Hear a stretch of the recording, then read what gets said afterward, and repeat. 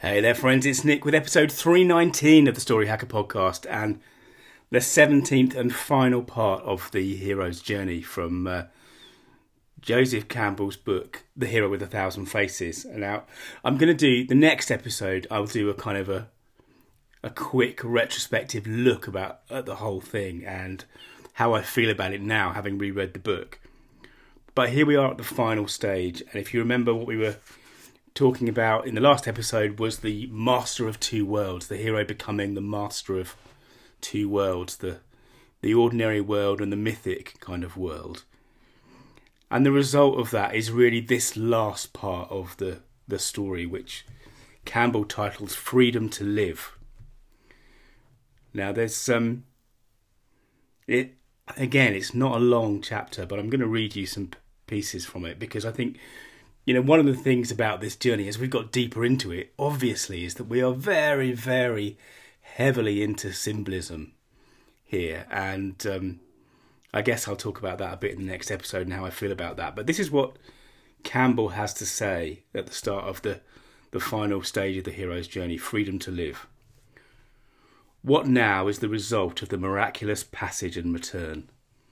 The battlefield is symbolic of the field of life, where every creature lives on the death of another. A realization of the inevitable guilt of life may so sicken the heart that, like Hamlet or Arjuna, one may refuse to go on with it. On the other hand, like most of the rest of us, one may invent a false, finally unjustified image of oneself as an exceptional phenomenon in the world, not guilty as the others are, but justified in one's inevitable sinning because one represents the good.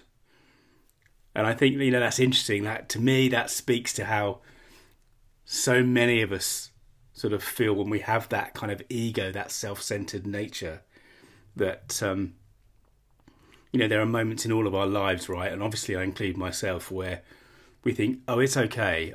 It's okay for me to do this because I've got a higher purpose or a higher need or whatever it might be.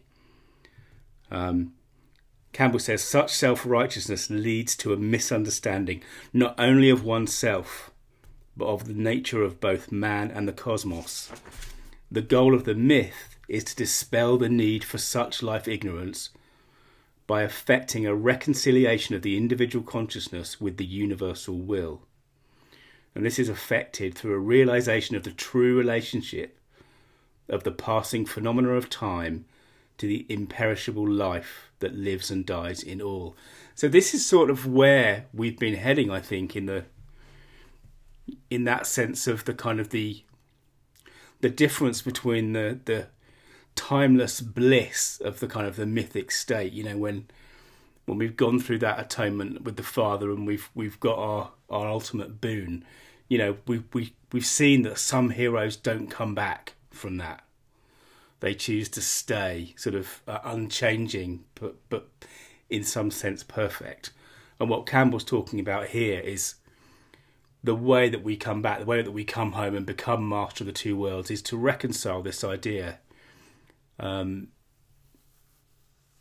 kind of the shortness of life, if you want to quote Seneca, the shortness of life versus the shortness of life in the ordinary world, I suppose, versus the kind of the ongoing life, the ongoing story that we're all part of, that goes on, essentially forever. And he quotes again from the Bhagavad Gita, which I'm probably marmalising again, but even as a person casts off worn-out clothes and puts on others that are new, so the embodied self casts off worn-out bodies and enters into others that are new. Weapons cut it not, fire burns it not, water wets it not, the wind does not wither it. This self cannot be cut, nor burnt, nor wetted, nor withered, eternal, all-prevailing, unchanging, immovable. The self is the same forever. And I guess it's not surprising, as we're in the realm of big, big myth here, that this touches on exactly the same themes as, many, if not all, of the religions around the world. This idea of the kind of earthly life, the earthly body, and the eternal kind of perfect life that goes on, afterwards. And he quotes as well from the Ballad of Taliesin. And I'll just read you a little bit. It's long, but I'll just read you a little bit. I was with my Lord in the highest sphere on the fall of Lucifer into the depth of hell. I have borne a banner before Alexander. I know the names of the stars from north to south. I was in Canaan when Absalom was slain. I conveyed the divine spirit of the level of the vale of Hebron. I was in structure to Eli and Enoch. I am a wonder whose origin is not known. I'm jumping around a bit in this because essentially what we have here is this idea that, and Campbell says this, the larger portion of the Bard song is devoted to the imperishable which lives in him. In other words, he wasn't in his earthly life in all these places, but of course he was elsewhere. And, there's this idea that comes through this whole chapter, and it's summarised here, I guess. Nothing retains its own form, but nature, the great renewer, ever makes up forms from forms. Be sure there's nothing perishes in the whole universe. It does but vary and renew its form. And you know what? This is so reminiscent of things that Marcus Aurelius says in his Meditations. And again, I've got a couple of bits here. He says, this is from book 5 of Meditations. Stoic philosopher Marcus Aurelius. I am made up of substance and what animates it, and neither one can ever stop existing, any more than it began to. Every portion of me will be reassigned as another portion of the world, and that in turn transformed into another ad infinitum. And then in book 10 he says, and I love this, to decompose is to be recomposed.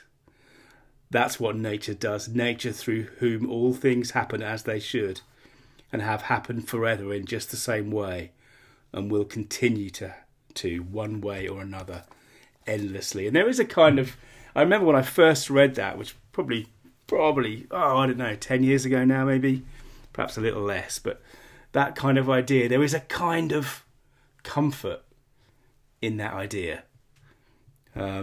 Simple as it is, that nature just will recombine, whatever we end up as, it will recombine it into something else. And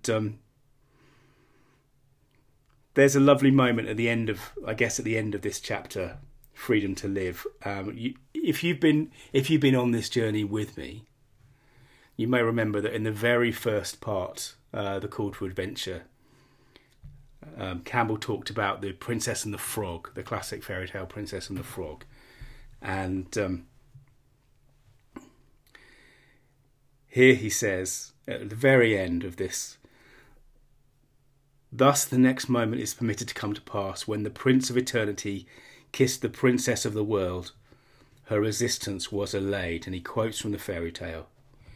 She opened her eyes, awoke, and looked at him in friendship. Together they came downstairs, and the king awoke, and the queen, and the entire courtly estate. And all looked at each other with big eyes.